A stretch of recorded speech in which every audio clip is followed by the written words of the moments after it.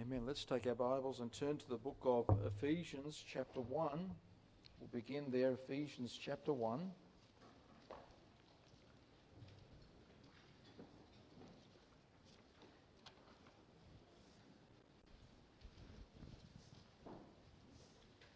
Ephesians chapter 1, verse number 10.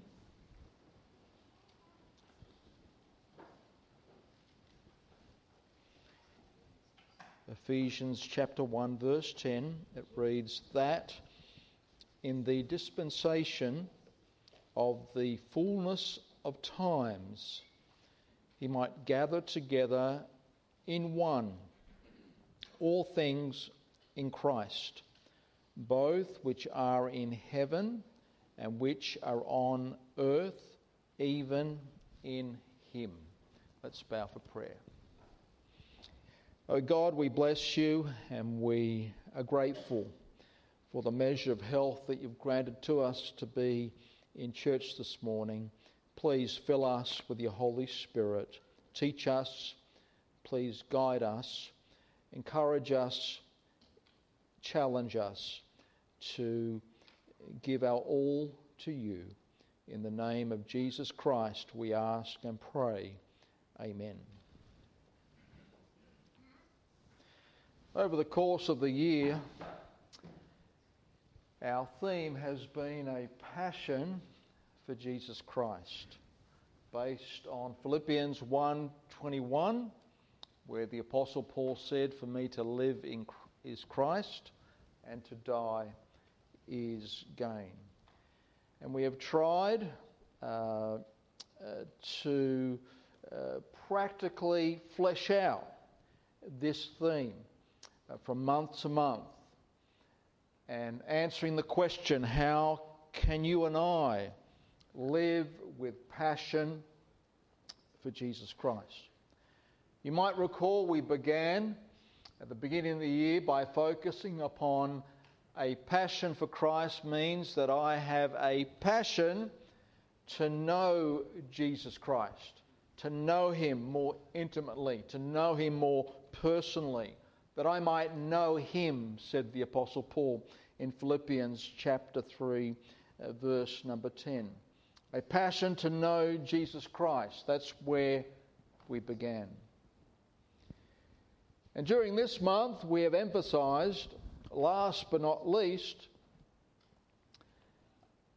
a passion for Jesus Christ means that I am passionate about seeing Jesus Christ in all the Scriptures, that Jesus Christ is central to the Scriptures from Genesis all the way through to the book of Revelation. Jesus Christ is the star.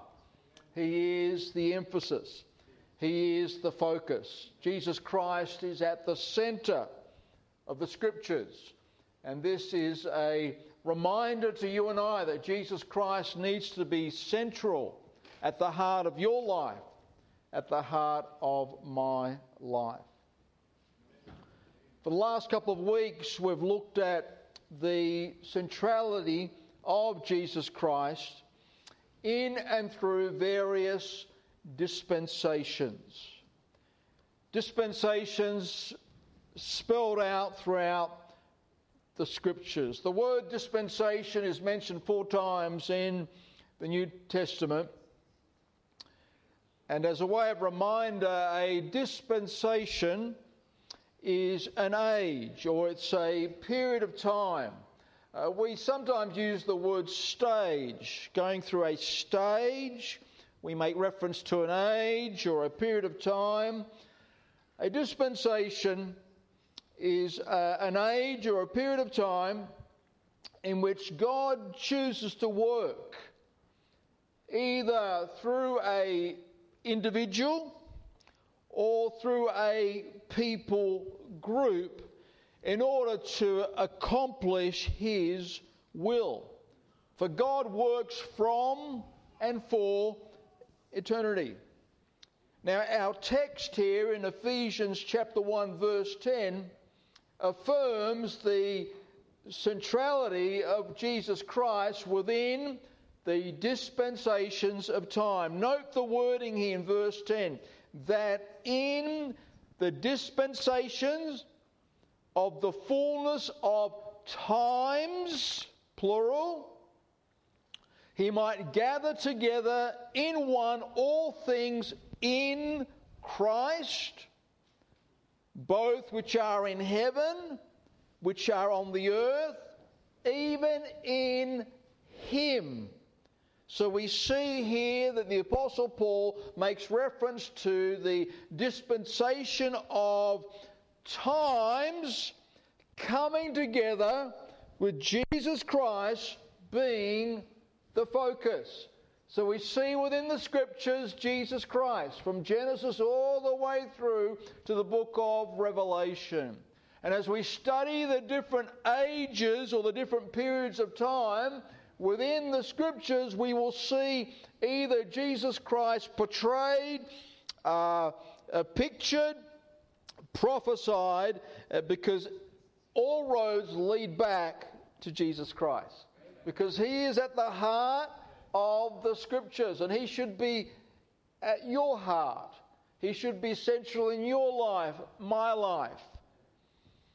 Thus far, we've noted 4 main dispensations or periods of time in which God worked. We noted the dispensation of innocence that began in the Garden of Eden, where God worked through Adam and Eve. And because of the fall, they were cast out of the Garden of Eden. And that opened up a new period of time known as the dispensation of conscience, where man was aware of right and wrong, and man made choices to either do right or to do wrong. And unfortunately, man chose to do wrong, to the extent that God said, I've had enough. I'm going to destroy all living things off the face of the earth by a flood. And that took us from Genesis 4 to Genesis chapter 6. And we noted that God spared Noah and God spared his family.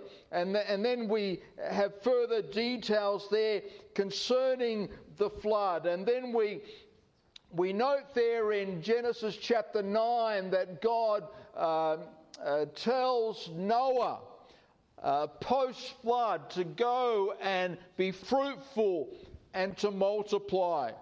And we see a new dispensation. We move from the Garden of Eden to outside of the Garden of Eden.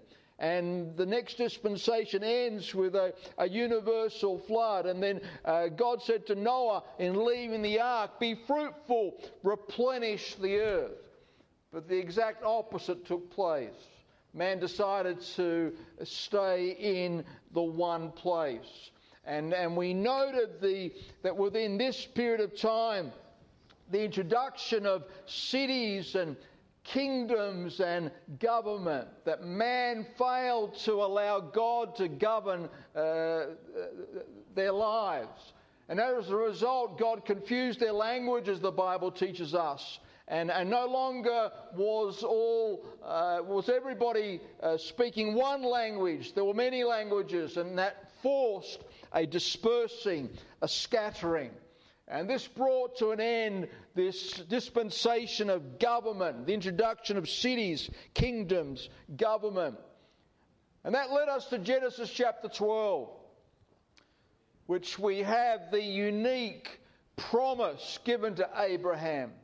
Abraham was promised that he would become, that from his loins, a Gentile originally, from his loins will come a nation known as the Hebrew people.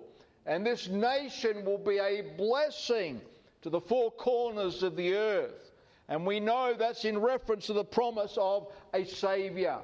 So we see from Genesis chapter 12, the patriarchs. We read of Abraham, Isaac, Jacob, his 12 sons.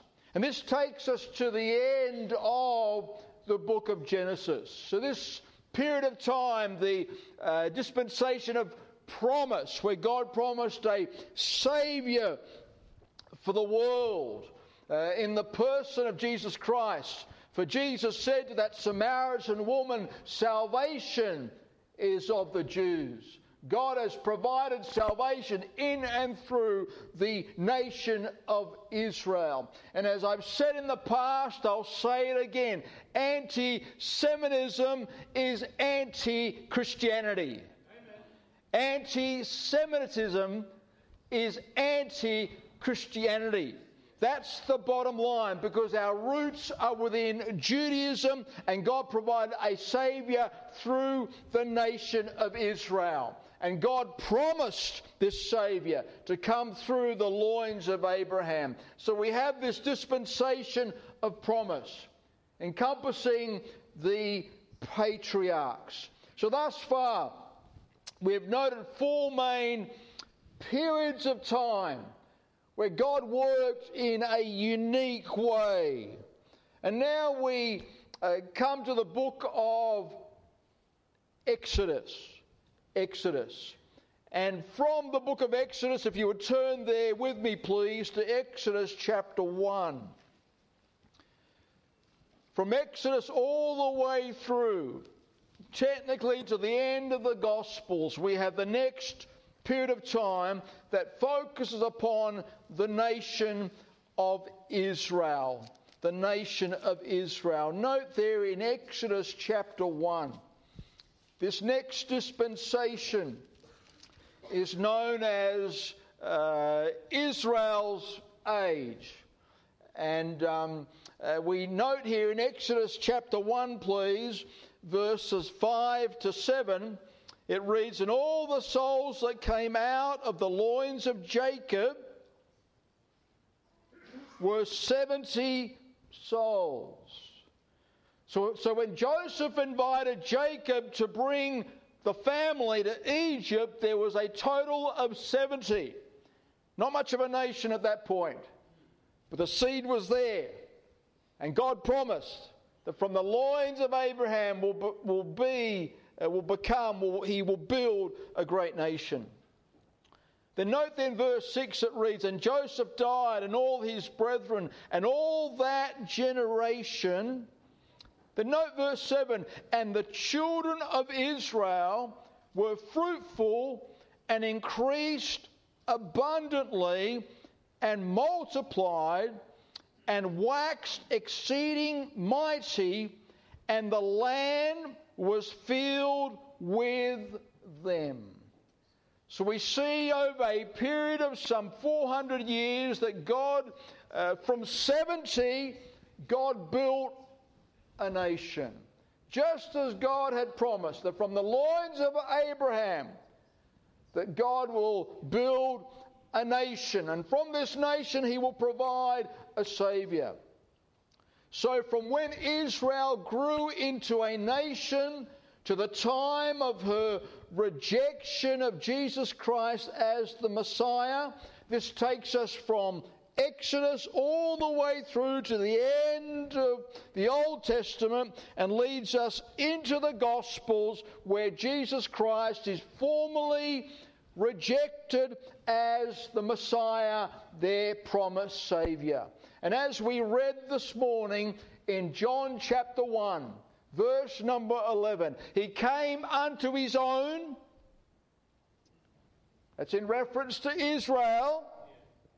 He came unto his own, and his own received him not. But to as many as received him, to them gave he power to become the sons of God, even to them that believe on his name. So Israel's age encompasses the rest of the Old Testament, and it climaxes there in the Gospels, where Jesus Christ is formally, for a better word, officially rejected as their Messiah, their Saviour. This is that next period of time. And as we study through the Old Testament, we can note passages like Exodus chapter 14, please. Go back to Exodus once again, chapter 14 this time. And note there in verses 30 and 31, where God demonstrates his power in delivering the nation of Israel, now a great nation, out of Egypt and from under the hand of Pharaoh. Note there in Exodus chapter 14, verses 30 and 31. Thus the Lord saved Israel that day out of the hand of the Egyptians. And Israel saw the Egyptians dead upon the seashore. And Israel saw that great work which the Lord did upon the Egyptians.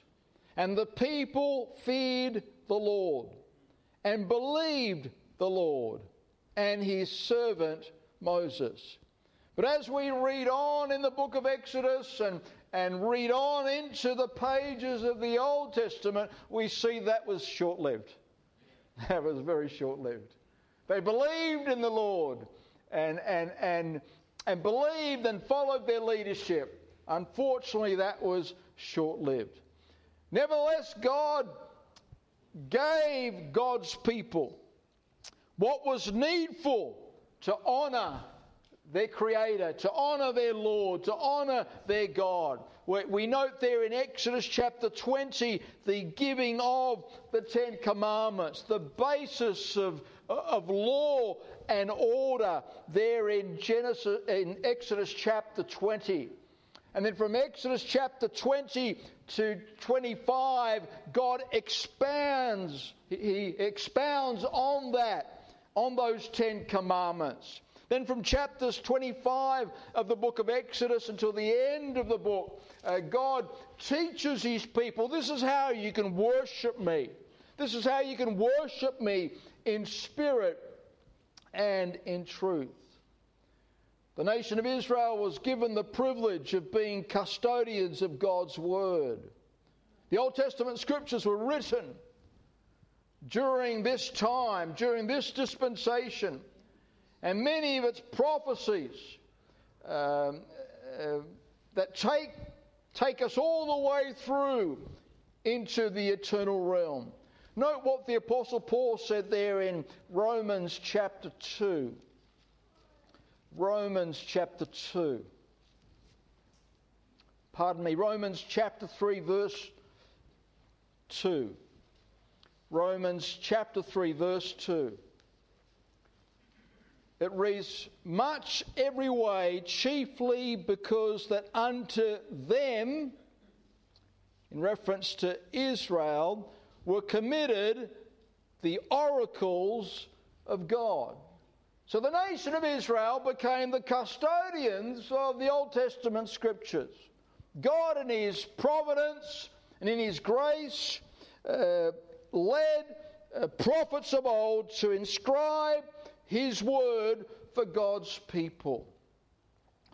So over a period of some 1,500 years, we read through the pages of the Old Testament from Genesis all the way through until the end of the book of Malachi. We read of God's people being led through the wilderness. We read of God's people conquering the land of Canaan. We read of God's people being ruled by judges and kings. And we also read of God's people being ruled by Gentile nations, of which Jesus Christ described this as the times of the Gentiles in Luke chapter 21 verse 24. And this time will conclude in Israel's history when our Lord establishes his millennial kingdom and reigns from the throne of David. We note there in Acts chapter 1, please. Acts chapter 1. Acts chapter 1 verse number 6.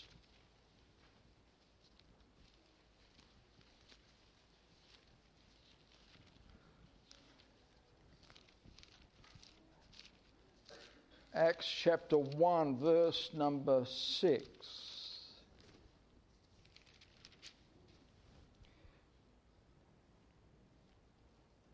It reads, "When they therefore were come together, they asked of him, saying, Lord, wilt thou at this time restore again the kingdom to Israel?"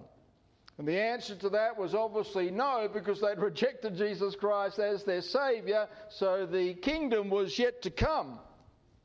So we see that God's choice of the nation of Israel was the fulfillment of the promise given to Abraham, that from the seed of Abraham, through Isaac and Jacob, God would bless the nations of the earth, that God would provide a Saviour.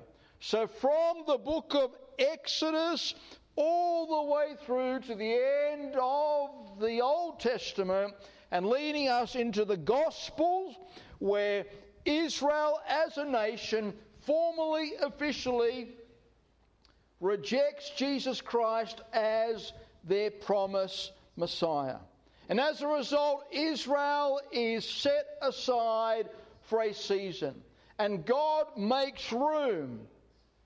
And God introduces the New Testament church. Note there in Romans chapter 11, please. Romans chapter 11. Verses 1 and 2.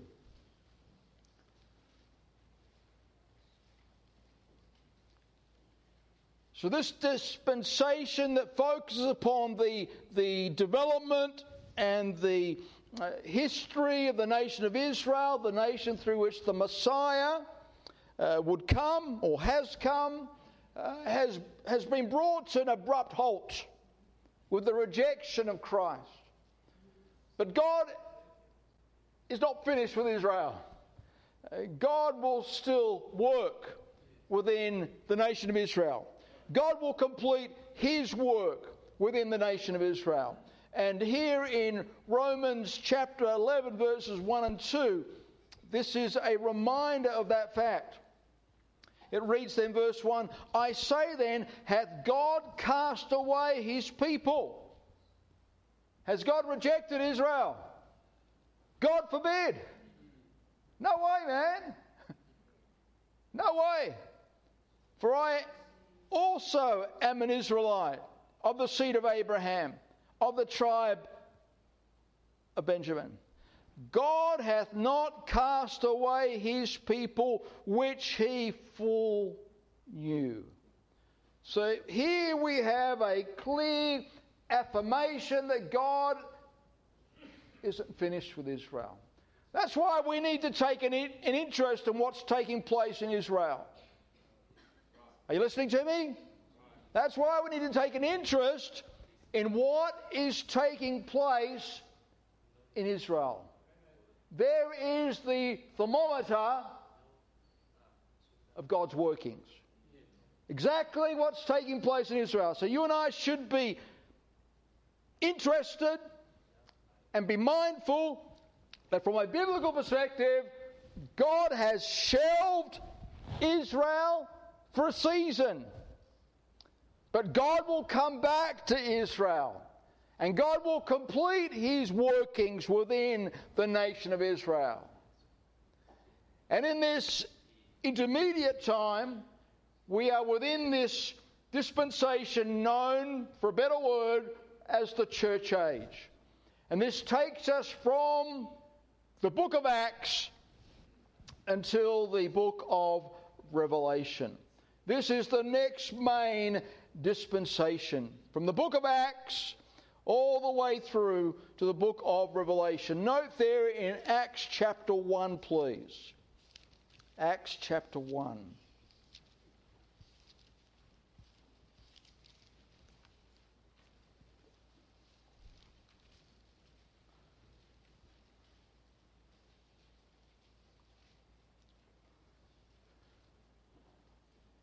In verses 9 to 11, we read of the ascension of Jesus Christ. And then in verse 12 it reads of Acts 1, "Then returned they unto Jerusalem from the mount called Olivet." And then note there in verse 14, these all continued with one accord in prayer and supplication with the women and Mary, the mother of Jesus, and with his brethren. Then in verse number 15, we are told there is an assembly here of some 120 individuals in prayer.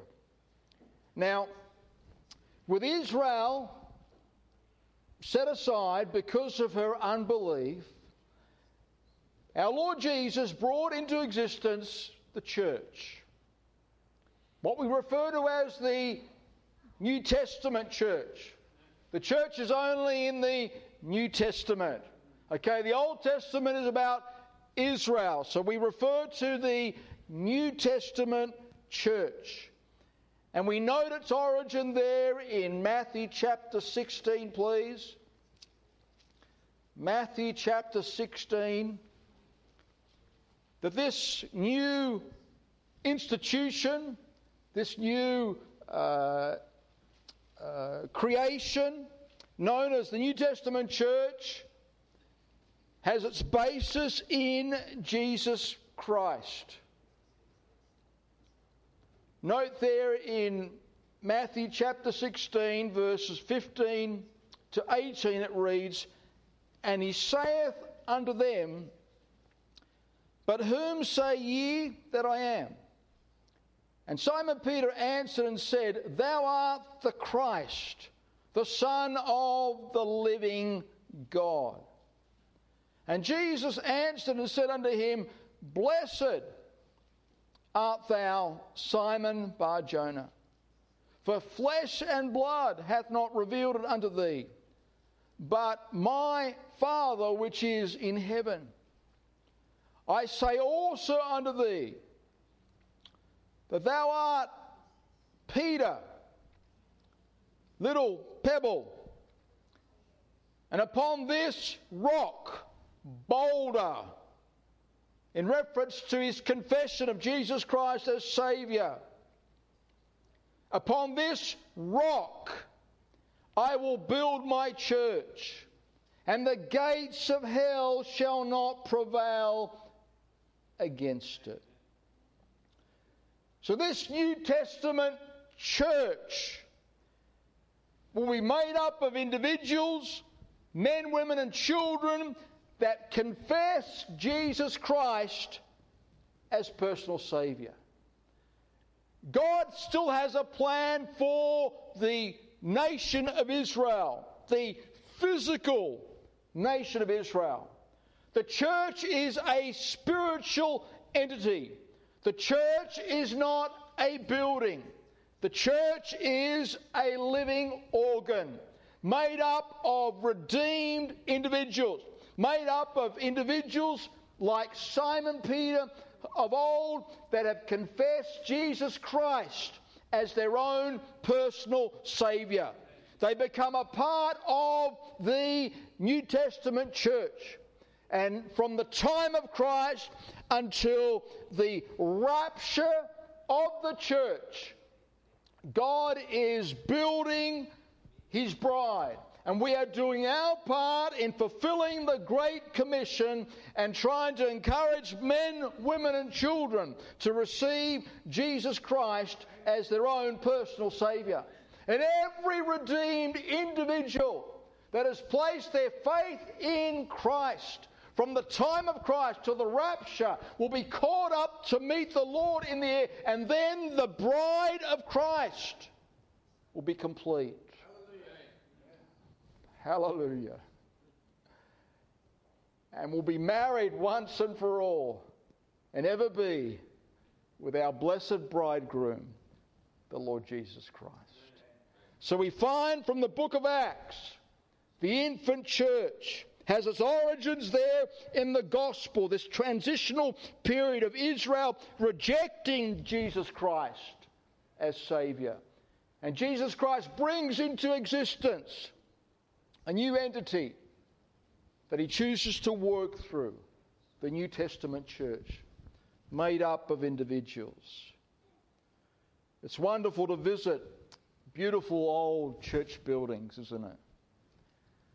And many of these old buildings were built with purpose.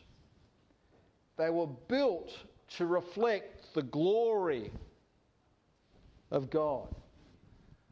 But the downside is that you can mistake the glory and majesty of God with a building and not in the person of Jesus Christ. That's the downside to it. And you and I that know Jesus Christ as Saviour, we will make up the bride of Christ. And the current dispensation that we are in is known as the church age, where God is no longer using Israel. They've been shelved for a season, and God is using the New Testament church. Israel and the church are distinctively different in nature and in purpose. It's so important that we bear that in mind. Israel has its origins in the Old Testament. The New Testament church has its origins in the New Testament. They are distinctively different in nature and in purpose. And as we've seen, the infancy of the church is seen in the Gospels, where Jesus said, I will build my church, and that original nucleus was the Lord Jesus and his disciples, that infant church. And as we read in the early pages of the book of Acts, we see an assembly of 120 people assembled. God's people praying for power. As Jesus said, remain in Jerusalem until you be endued with power, the power of the Holy Spirit. That's exactly what they did. And as we read on in the book of Acts, note there in Acts chapter 2,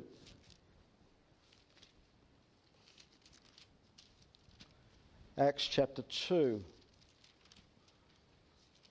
we read of there in chapter 2 verse 1, when the day of Pentecost was fully come, they were all one accord in one place. And we read on in verse number 14 how Peter stood up and preached with great power, preached in the power of the Holy Spirit.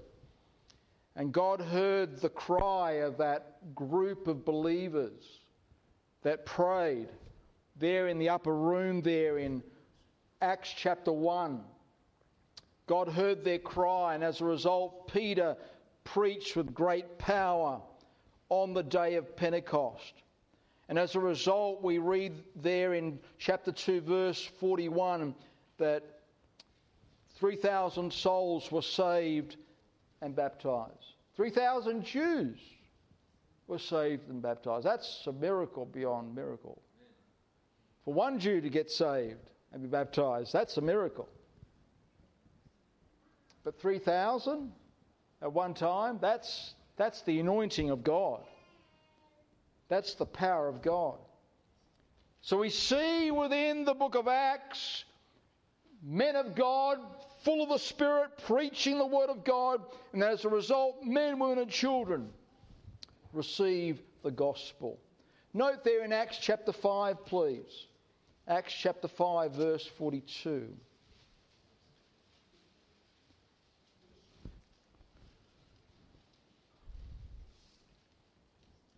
Concerning the apostles, the Bible reads in Acts 5:42, and daily in the temple and in every house they cease not to teach and to preach Jesus Christ. So we see within the book of Acts, from Acts chapter 1 to Acts chapter 9, a focus upon winning Jewish people to Jesus Christ. And then from Acts chapter 10 onwards, we read of the gospel going to the Gentiles, non-Jewish people. That includes you and I. So we see from the book of Acts all the way through to Revelation. Note then Revelation chapter 4, verse 1 gives us a wonderful picture of the conclusion of the church age. Here in Revelation chapter 4, verse 1, it reads, "After this I looked, and behold, a door was open in heaven.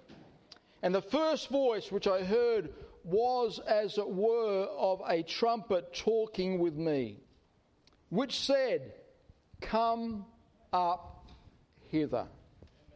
There's the rapture right there. Come up hither. Chapter 3 ends with the message to the church of Laodicea. So we read of the church in Revelation chapter 2, Revelation chapter 3.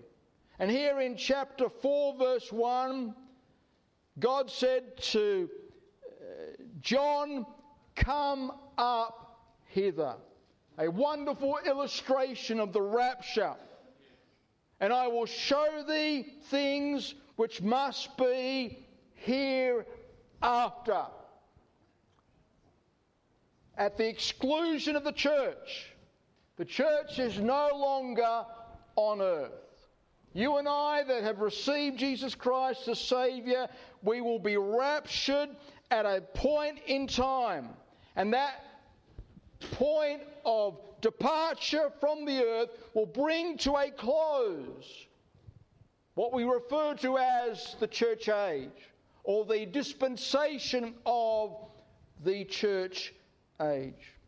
And once the church is removed from the earth, God will begin the last but not least 70th week of Daniel, a 7-year period of judgment upon the earth. In chapter 4 of Revelation, the scene is in heaven. In chapter 5, the scene is in heaven. Then from chapter 6 onwards, it graphically describes what will take place upon the earth. But note the hope that we have in Jesus Christ according to 1 Thessalonians chapter 5, please. 1 Thessalonians chapter 5.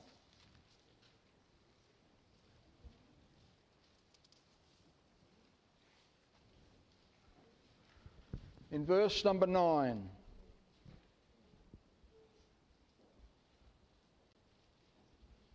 If we were to go back into chapter 4, verse number 17, it reads, "Then we which are alive and remain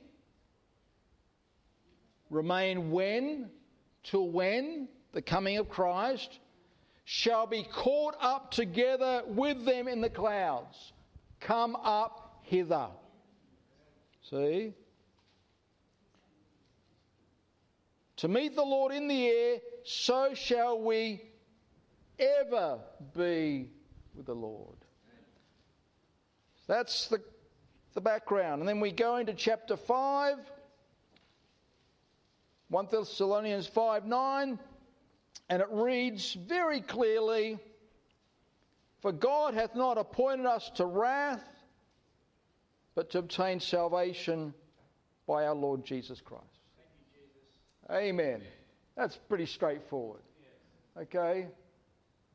So we read in the book of Revelation of the churches of Asia, chapters 2 and 3. Then in chapter 4, verse 1, God said to the Apostle John, "Come up hither." The removal of the church from the earth. And then God begins that 70th week of Daniel, where God will complete his workings with the nation of Israel. And by the grace of God, as a result of the tribulation period, the nation of Israel will be saved. See, God's not finished with Israel. Note there in Romans chapter 11 once again.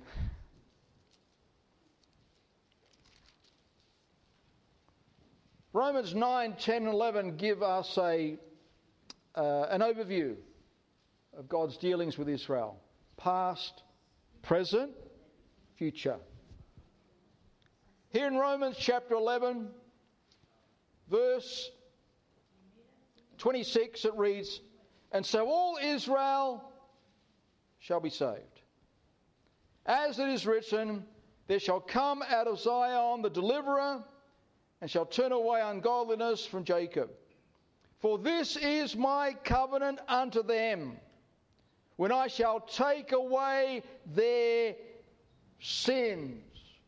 So here within Romans, the Apostle Paul is spelling out the certainty that God still has a plan for Israel.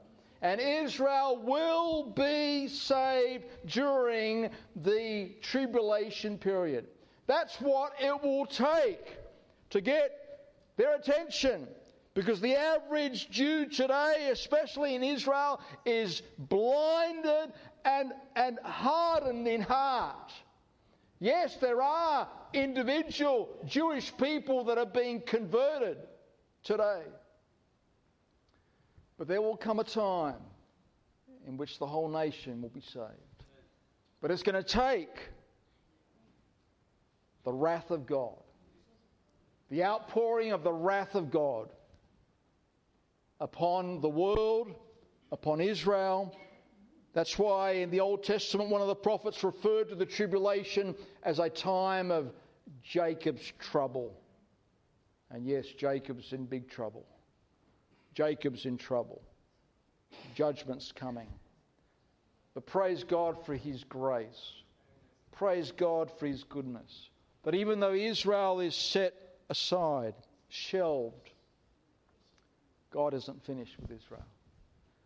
And I'd like to just close by simply drawing the application that God is the God of the second chance. In fact, the third chance, the fourth chance, the fifth chance. God is so gracious. God is so kind. When you stand back and you consider the outright rebellion and the outright disobedience and stubbornness and the depth of depravity that prevailed amongst the nation of Israel, and yet God loves Israel, the apple of his eye, and God is still at work, and God will still work. It's a wonderful reminder to you and I, my friend, that we serve a gracious God. And I'd like to just challenge you this morning. Listen to me. This is the last day of 2023. Some of you have done next to nothing this year for God's glory. God is the God of the second chance. Tomorrow is a new year. Let's not abuse the grace of God. Some of you have done nothing this year that's worth mentioning for God's glory, outside of warming a church pew on Sunday morning.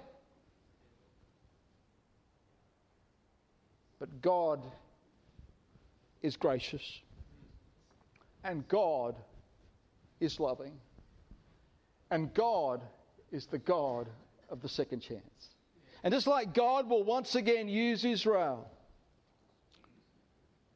they'll be saved, and God will use Israel as an arm of evangelism, and as a result others will be converted during the tribulation period. In the same way God wants to use you.